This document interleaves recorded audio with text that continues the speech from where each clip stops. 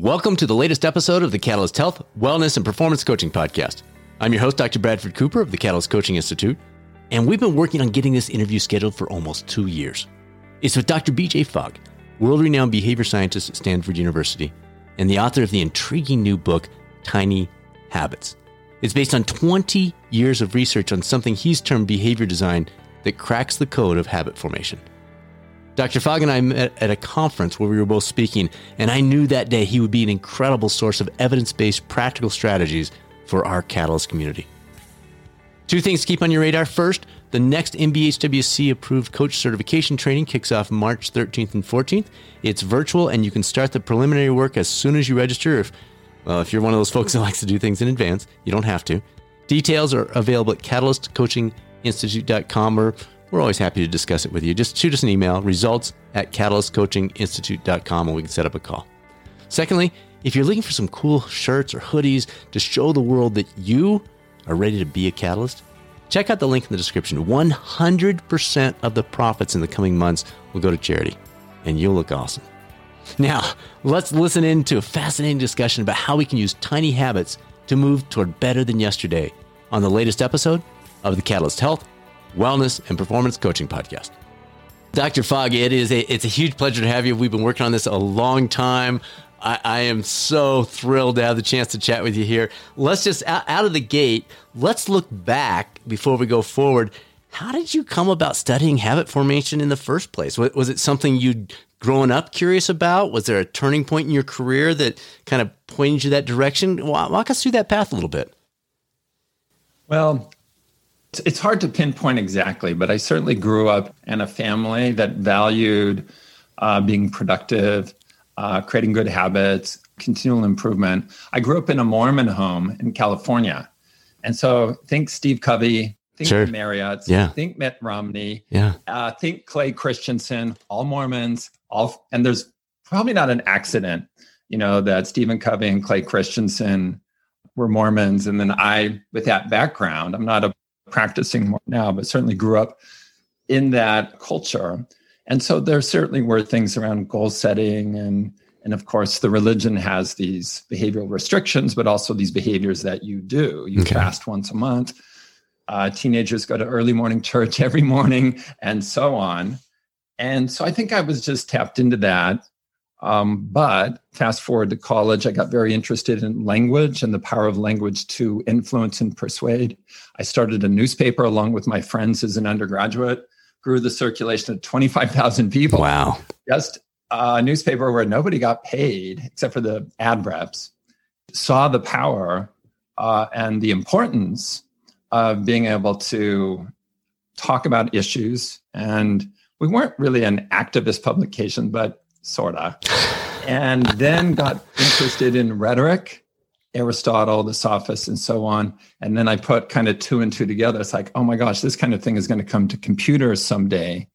And that's what I did my doctorate in. I was exploring how computers might someday be used to influence attitudes and behaviors. Fast forward, started a research lab at Stanford on that.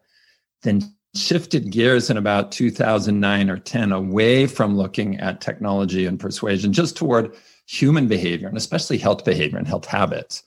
So that's, I guess, in some ways, that would be the trajectory with really the background. And I guess I'll emphasize the Mormon upbringing. There really is a very strong sense in that culture that you're here on this planet to serve others and help others. And also, where much is given, much is expected. And I don't think that's unique to Mormonism, but certainly I grew up with that sense of service projects. It's the most important thing you can do is serve others. And then you are expected to share and give the things that were given you. Yes. Whether it's through education or opportunities or just natural gifts. Wow. Love that. Okay. So you note in your book, Tiny Habits, great book, that change, and this is going to surprise people, change shouldn't be hard.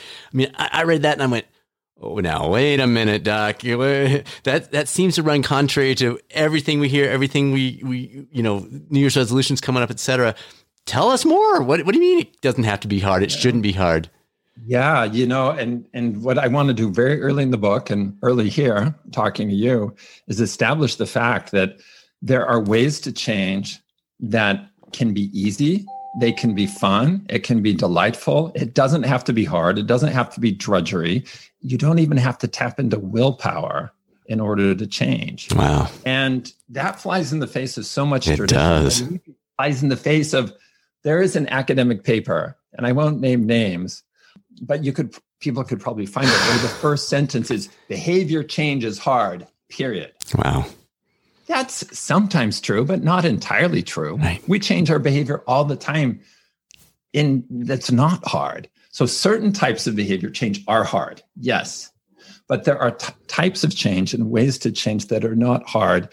And that's part of what I want to establish early in the book. And it's like, welcome, you found what I think is the best method for creating habits. And it's not about willpower. It's not about enduring unpleasant things. It's about helping yourself do what you want to do and wiring in the habits by feeling successful. So in other words, positive emotion, right, rather than guilt or shame or feelings of being, not achieving effectively. Now, you started off talking about your upbringing and some of the things with that. Maybe not in your household or your church specifically, but oftentimes there is guilt, there is shame tied to those expectations. Do you want to walk us down that path at all or chase that rabbit trail a little bit? Well, let me just share one example. I was probably about 11 or 12. And I remember my dad coming in and saying, okay, well, what are your goals for this year? And what's your 5-year plan? And wait, my son is laughing now because I probably did that with him, if not our daughters. Yeah, right. And this would be kind of normal in our home, and my dad's awesome. I talked to him this morning. He's a huge fan of my work, but we had like regular meetings, individual meetings with my dad, and you'd set goals, and it was cool. I love that. I guess I just had it up to here with that kind of stuff. And I said, Dad, this year I have one goal, just one goal, and it's not to have any goals. I'm hearing my 3 kids all saying that right now. So you're 11 at the time. Oh my God. That's young. So funny. And I wasn't like a cranky teenager or whatever. I was just like exhausted with this continual self-improvement thing, I guess. And really there was this, and I think it hurt me later. I mean, there's so many things that helped me in that regard, but it hurt me later to always feel like I had to be constantly improving. In Mormonism, there is a concept of perfection, that you're working toward becoming perfect. That really caught up to me, I think, as an undergraduate, and realizing I would never reach that ideal. And I think I ended up in therapy because of that. Interesting. In part because of that. Sure. Now I'm over that very much, and I embrace imperfections. And I think that's how you really learn and grow. And in the Tiny Habits method, you don't have to be perfect. That's part of it. It's you're discovering what works for you. And if it works, you keep going. If it doesn't, you redesign it. Right. And if you find you actually don't want the habit, you just set it aside. None of those things were things that were taught to me. I mean, I was taught in the traditional way. Set a goal, track it daily, never fail, and then raise the bar. Right. I do not advocate any of those things today. I do not advocate goal setting. I do not advocate perfection. I do not advocate tracking. If it helps you, do it. But those things are optional. They're not required to change your behavior or change your life. They're optional. Very interesting. Okay, so I'm going to skip one of the questions I'd planned because I want to dive into this further. You talk about the importance of picking a goal that's important to you personally versus, as we just talked about, something you feel obligated to do. That really resonates with the coaches listening to this. Why is that so important? Yeah, it's one of the key ideas for my book. And if people don't read my book, remember this sentence. Coaches, what you want to do is help people do what they already want to do. And I call that maxim number 1. There are 2 maxims I talk about in the book. So you're really helping people create habits they already want and reach aspirations that they want. Yes. Not that you want for them, and not that their spouse wants or their parents want. When you help people do what they already want to do, then the challenge of keeping people motivated is diminished. Yeah. If they already want. Right. It's off the table. Yeah, yeah. I mean, there's times when our motivation still wavers, but what you're doing is you're tapping into what they're already motivated to do. And that's why when I read a sentence like behavior change is hard, it's like, well, yeah, if you're trying to get people to do stuff they don't want to do, when does that ever become a habit? When does it ever become a habit when, getting people to do stuff they don't want to do? I mean, they might do compliance. Right. And do it regularly because they're complying, but compliance is different than automaticity and habits. Right. Good. Excellent. All right. So prompts, the idea of prompts plays a huge role in the approach that you talk about with habit formation. What are some common prompts you might suggest or you've seen utilized across a range of habit changes? Well, I'll start with what you don't use. In the Tiny Habits method, you don't use Post-its. You don't use alarms. See, I'm using little visuals here. You don't use notifications on the phone. That's the old-fashioned way. And yes, you can, I call those context prompts. There's things in your environment that prompt you to do stuff. And there are times you use those, but not for habits. You do use those for tasks and one-time behaviors. Okay. Where for habits in the Tiny Habits method, the prompt is a behavior you already do, an existing routine that reminds you to do the new habit. So many people start the coffee maker in the morning. Okay, you already have that routine. You can use that to remind you to do a new habit. So in the Tiny Habits approach, the recipe, and we call this a recipe, it goes like this. After I will. So after I start the coffee maker, I will do 3 push-ups against the kitchen counter, for example. Or it could be after I start the coffee maker, I will open up my journal. So you're finding where this new habit, whether it's push-ups or writing your journal, why does it come after in your life? And so you don't have the annoyance of Post-it notes or alarms or whatever, because you're designing it into your existing routine. You're finding what it comes after. And I call that an action prompt, as opposed to a context prompt, which is like alarms and Post-its and things like that. And those kinds of prompts are not annoying. Those kinds of prompts don't overwhelm us. It turns out that if you can find where a new habit like journaling or push-ups fits naturally in your existing routine, that habit can form really quickly. And then it feels seamless. It feels like, oh my gosh, that's what I always do. I always start the coffee maker and do like 3 counter push-ups. Or I always then sit down and open my journal.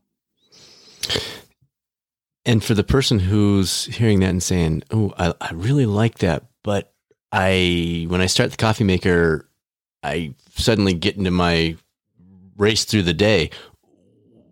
Are there ways then to say, well, then we need to find a different place for that habit or... Exactly. And thank you. Okay. Thank you for your guidance on this.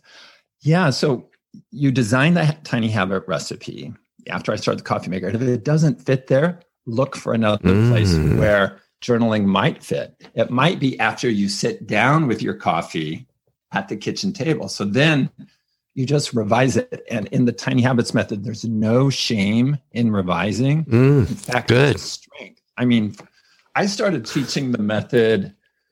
Actually, it ended up being thousands of people a year. It was hundreds of people a week after week on email, personally.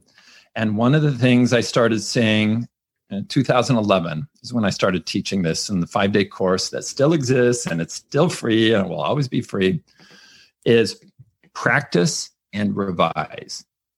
Practice and revise. Notice there's not a lot of planning.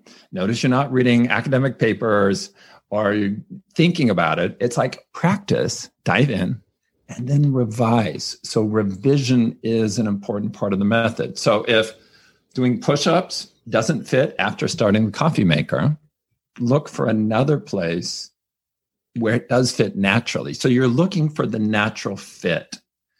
And there are criteria. And for the coaches we train and certify in Tiny Habits, we go deep into this. How do you help people? Because you're pairing the new habit with something you already want to do in the recipe. And there are criteria that make that successful. I'll just share one of them. Okay. Location. If the new habit is something you have to do in the garage, don't pair it with the behavior you do in the bathroom. Because what I've learned over the years of coaching this, that does not work. If it's after I brush my teeth, I will tidy one thing in the garage. It's not going to become a habit because it's not the same location. Interesting. There's other things too, but part of the skill of this is like, here's the new habit I want. One skill is how do I make it super tiny? We'll talk about that probably later, why that matters. And then where does this fit in my routine? And the more you practice, the better you are. Just like any kind of design, the more you practice, the better you are. And you won't always be perfect. And then when it doesn't work, well, you just revise. You look for another place. Maybe. Yes. So let's throw an example in, and I'll use myself in this, but it probably is something that a lot of our listeners are saying, yeah, me too, Brad. Journaling. I'm a huge believer in journaling. I think it's a great idea. It's been a positive thing when I've done it, but I don't do it in the morning because that's my workout time. And then I pop into work and I'm, going all in. And then I've talked about, well, I'll do it at the end of my day. Well, I'm so engrossed in what I'm doing that the end of my day runs out. And so what approach might you suggest in that type of situation? Bam. So where I would start with that, and this is a familiar one, is think about, rather than where it fits, first think about the habit itself, journaling. So that's an abstraction. There's at least a dozen ways we can journal. Okay. And so pick a form that you want to do. If you don't want to handwrite, then maybe it's typing. If you don't want to do either of those, maybe it's talking. Okay. So again, it goes back to help yourself do what you already want to do, or coaches help other people do what they want to do, and then make it really, really simple and easy.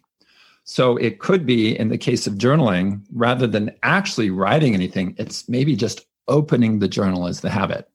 So the habit is just open the journal. Now, you have to find even though you make the habit super tiny, it's got to be meaningful. And for some people, opening a journal may not be meaningful. So maybe it's just open the journal and write one word and put a period after it. Bam. And then if you want to do more, terrific, do more, but you don't have to.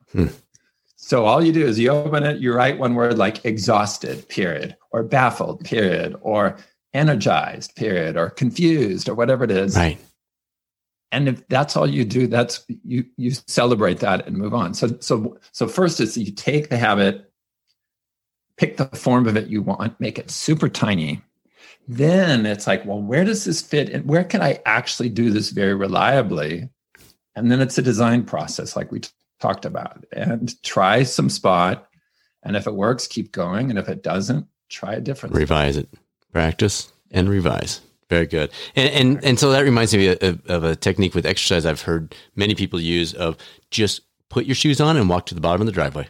If that's all you do that day, that's okay.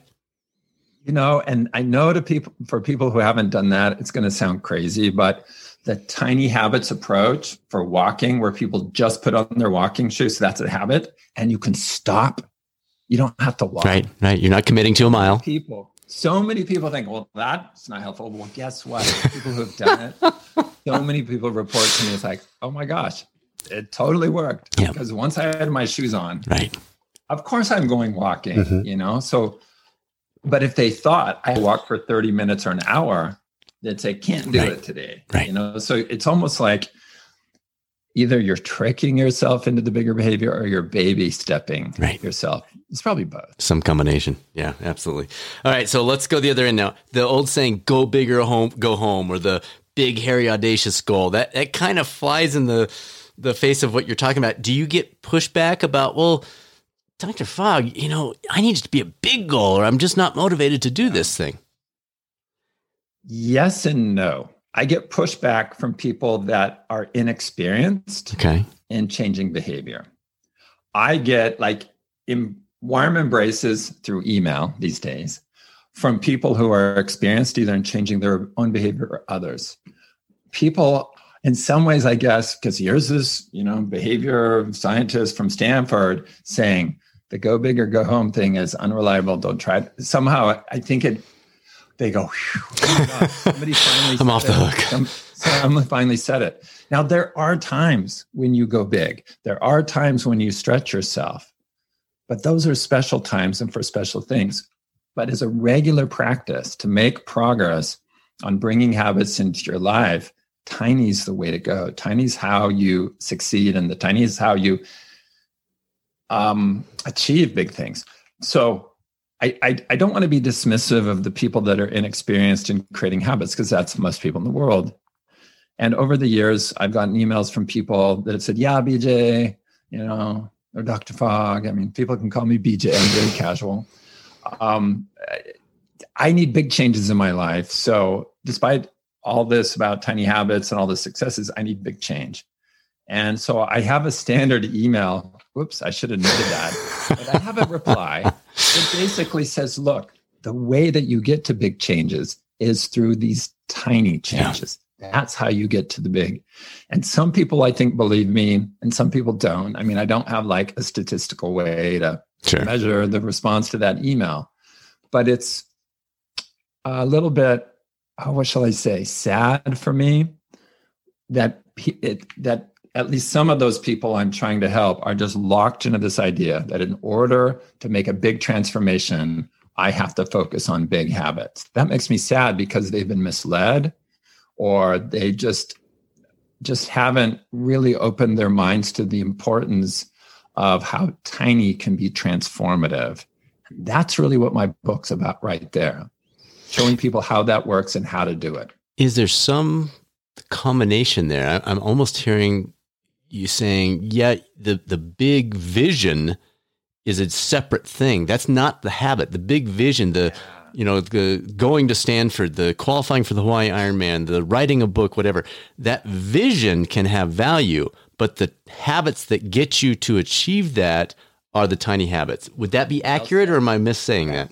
That is well said. Yes. Okay. Yes. And so there is a method in behavior design in the book here where and I'm doing this, if you can't see me, I'm drawing a cloud with my fingers. That's where you put your aspiration.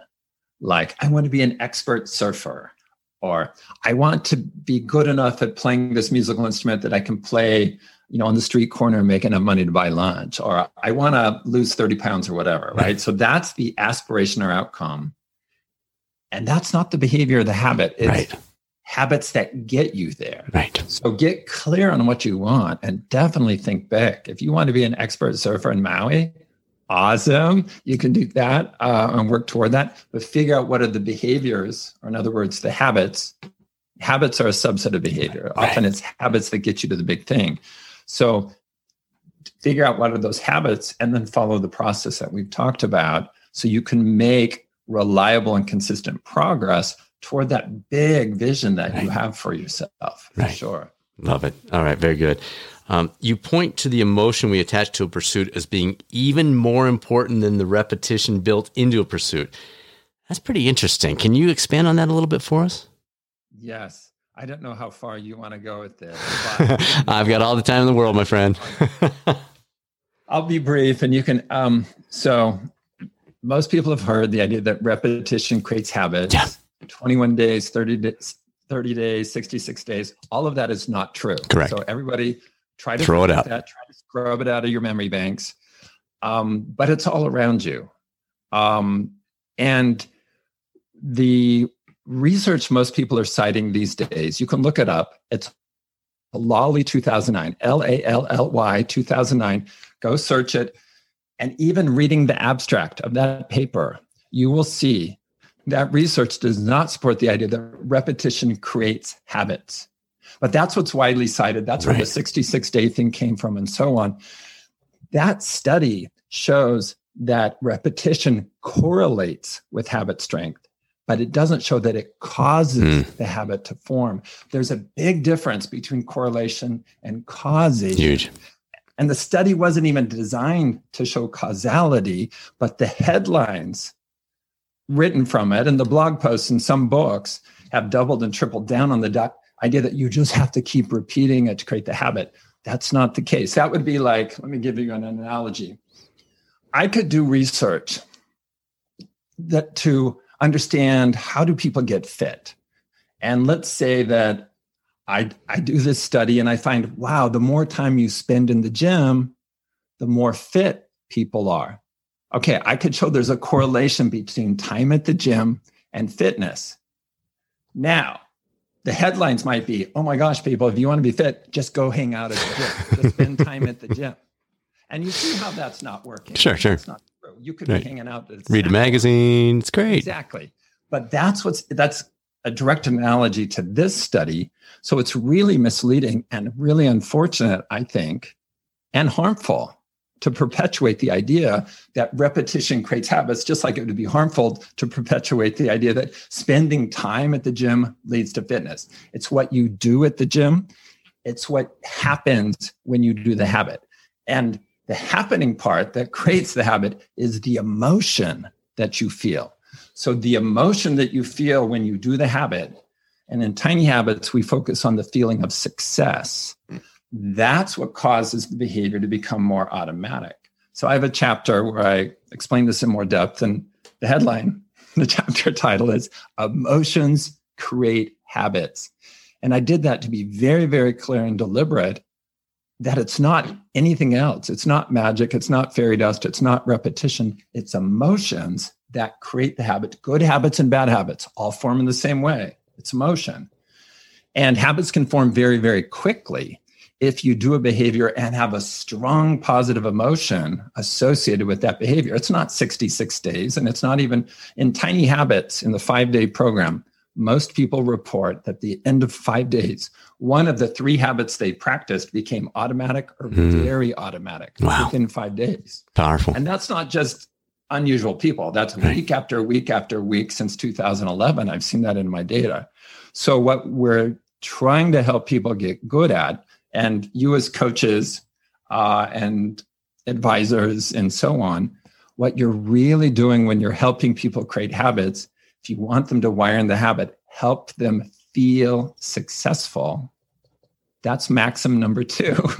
So maxim number 1 was help people do what they already want to do. Maxim number 2 is help people feel successful, because it helps wire in the habit and it also increases their motivation. But we'll set that aside for now. The role of emotions in this context of behavior change is to help wire the habit in so you do it more automatically.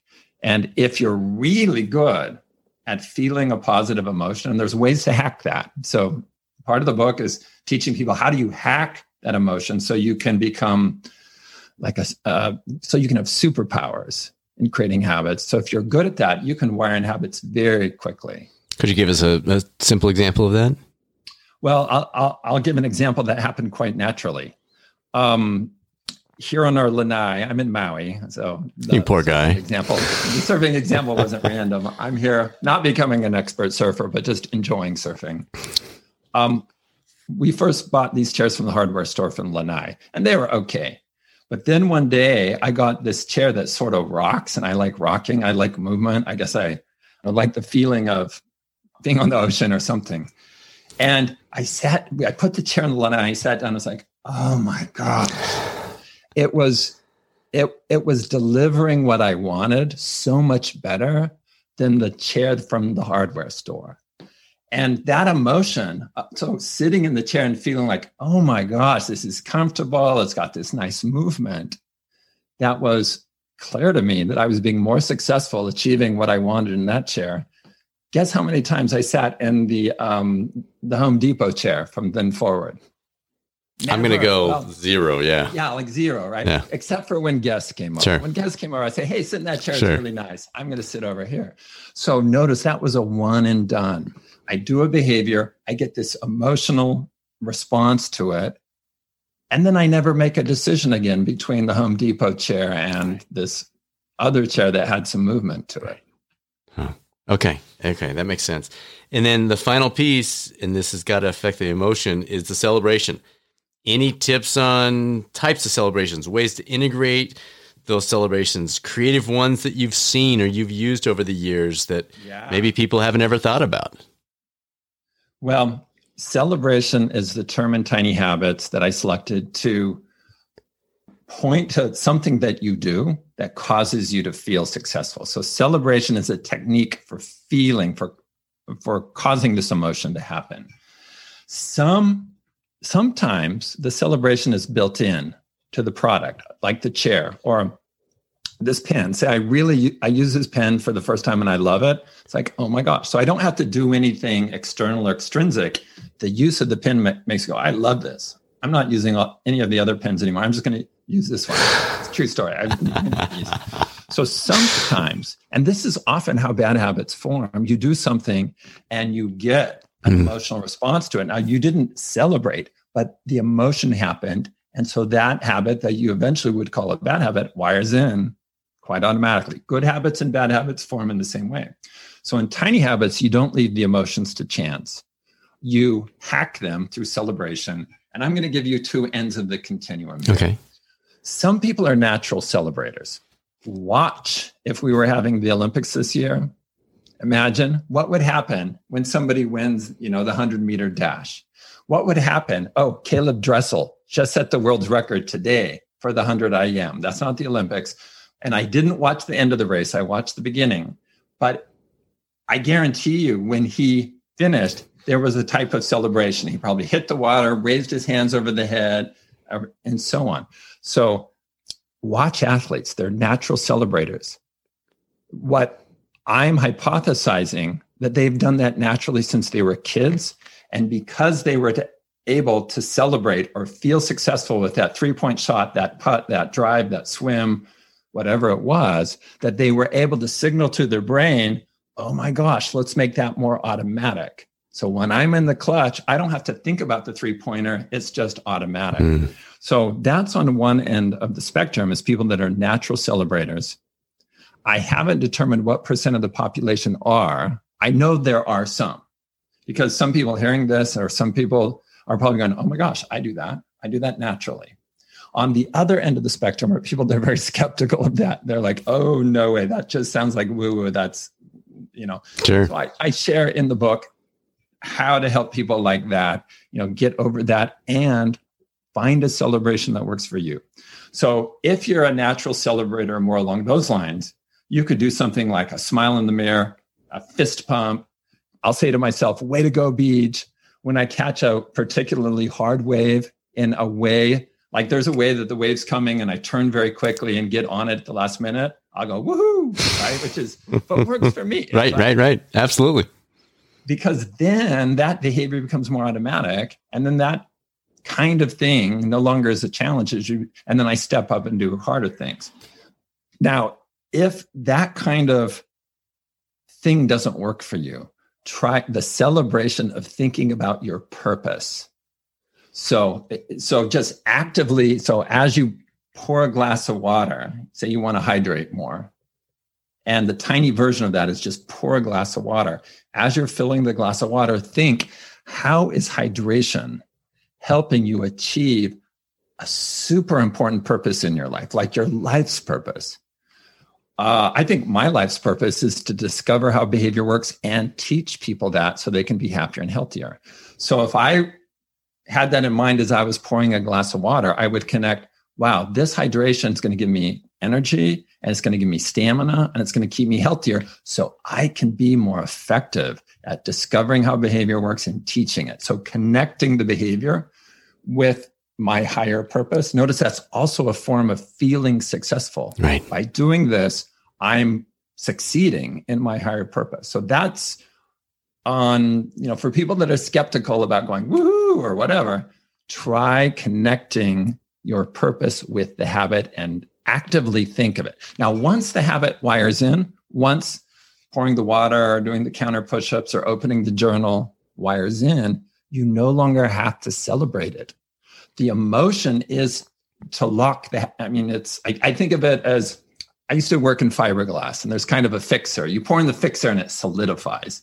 That's what you're doing with this. That's what you're doing with emotions, is you're wiring in the habit. And once it's wired in, it doesn't hurt you to celebrate, but it's no longer, the habit's now automatic. So you don't have to do it anymore. Yeah. Right. Okay, good. That's helpful. All right. If you were to add a new chapter to the book, what would you cover now? Knowing what you know, what you've learned since it went to publication.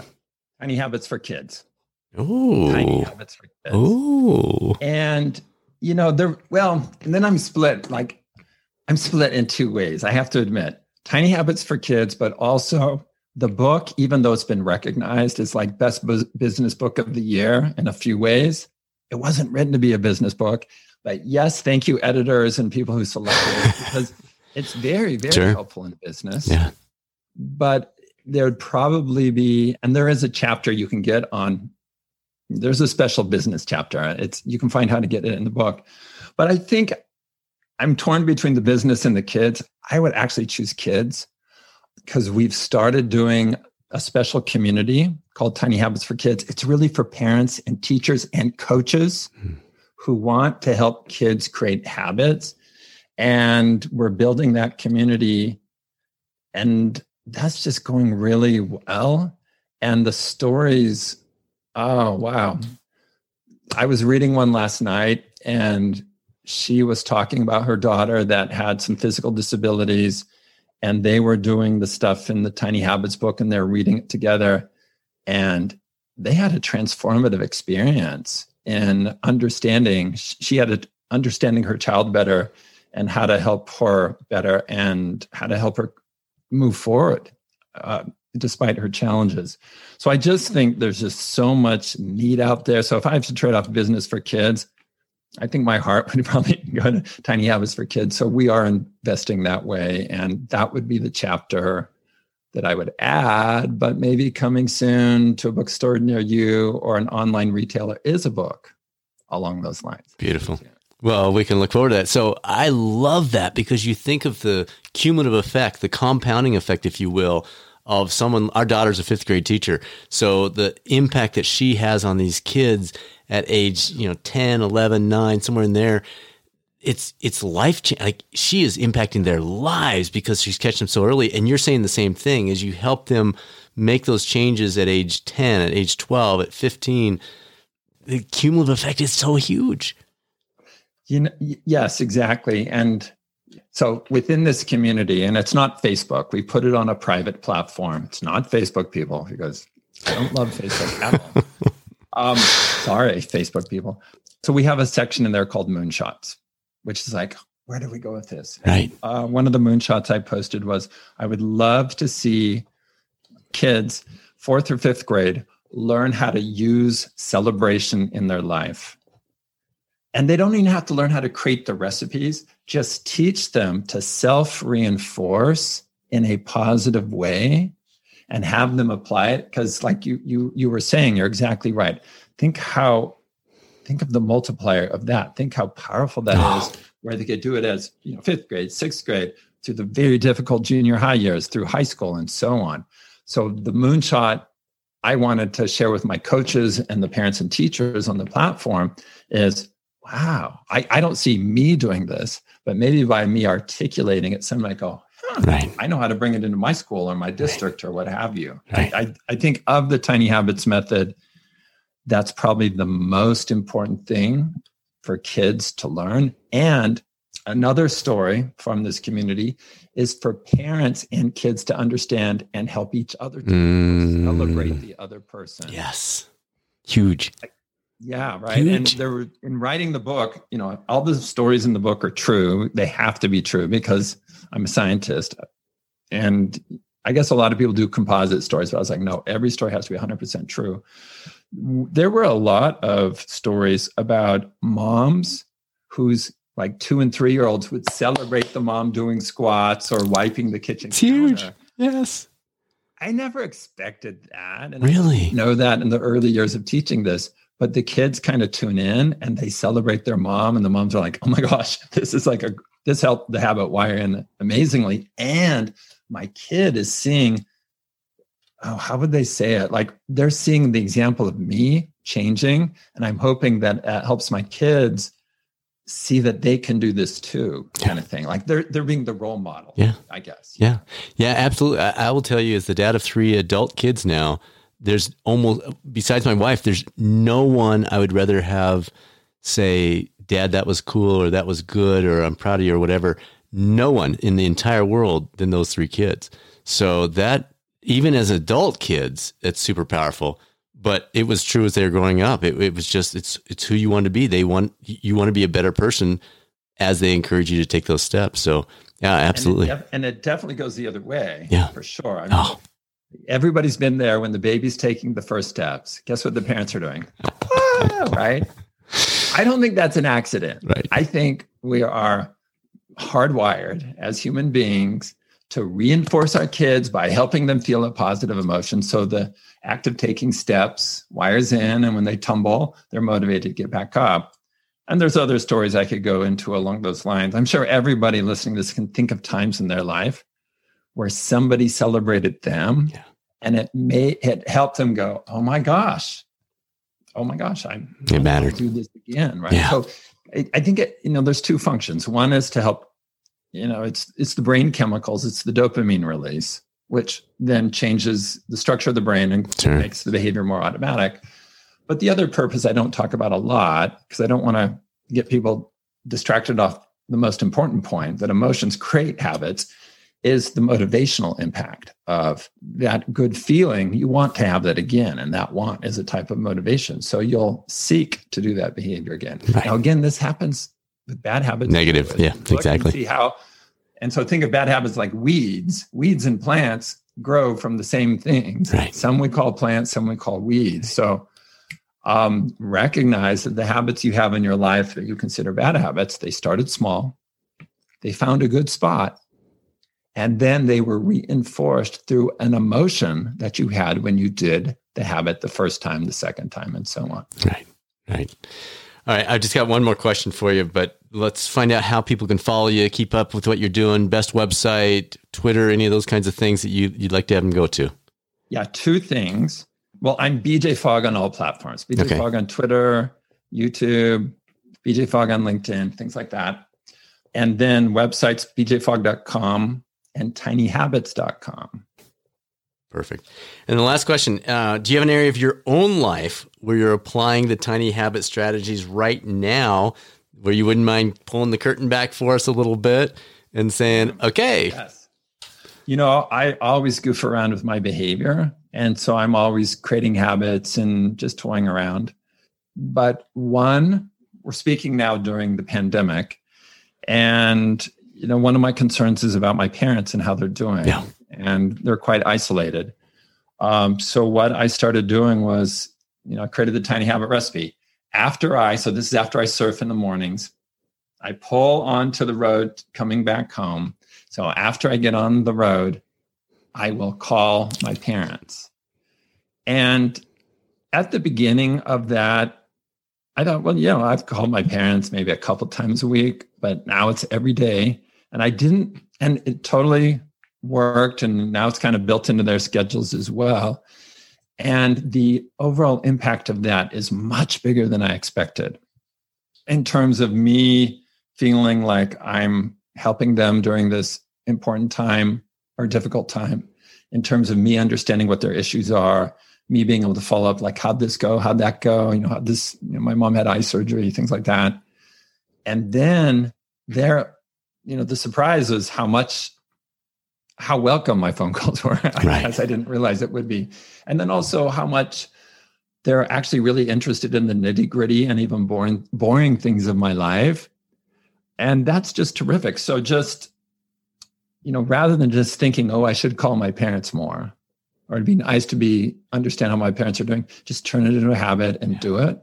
And I'll give another simple example.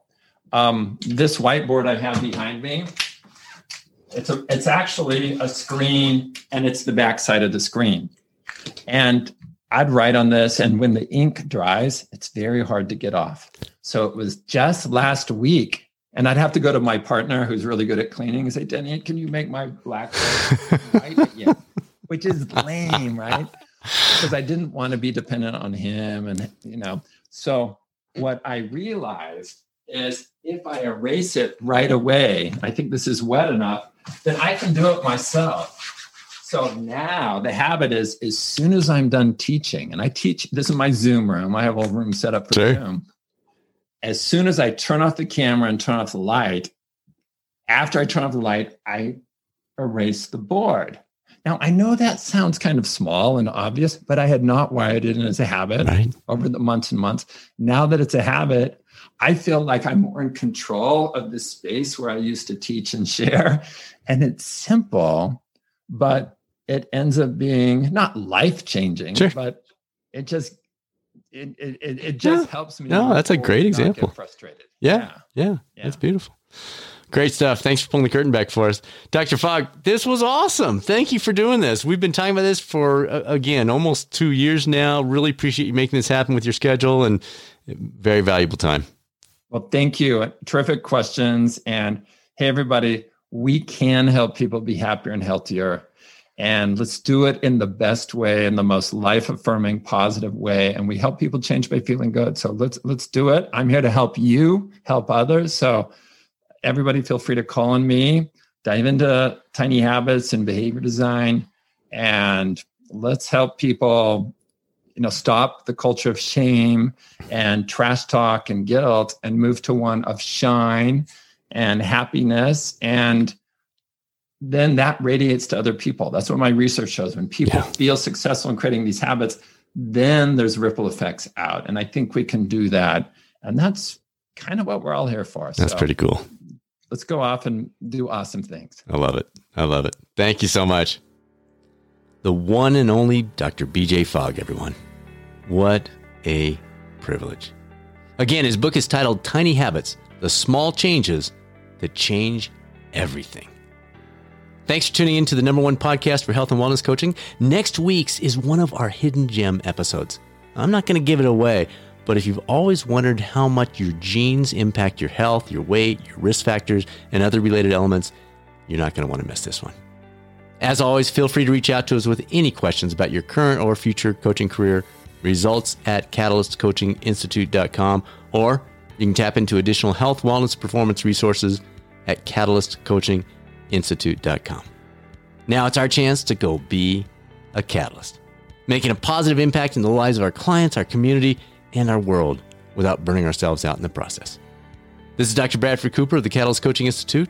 I'll speak with you soon on another episode of the Catalyst Health, Wellness, and Performance Coaching Podcast, or maybe over on the YouTube coaching channel.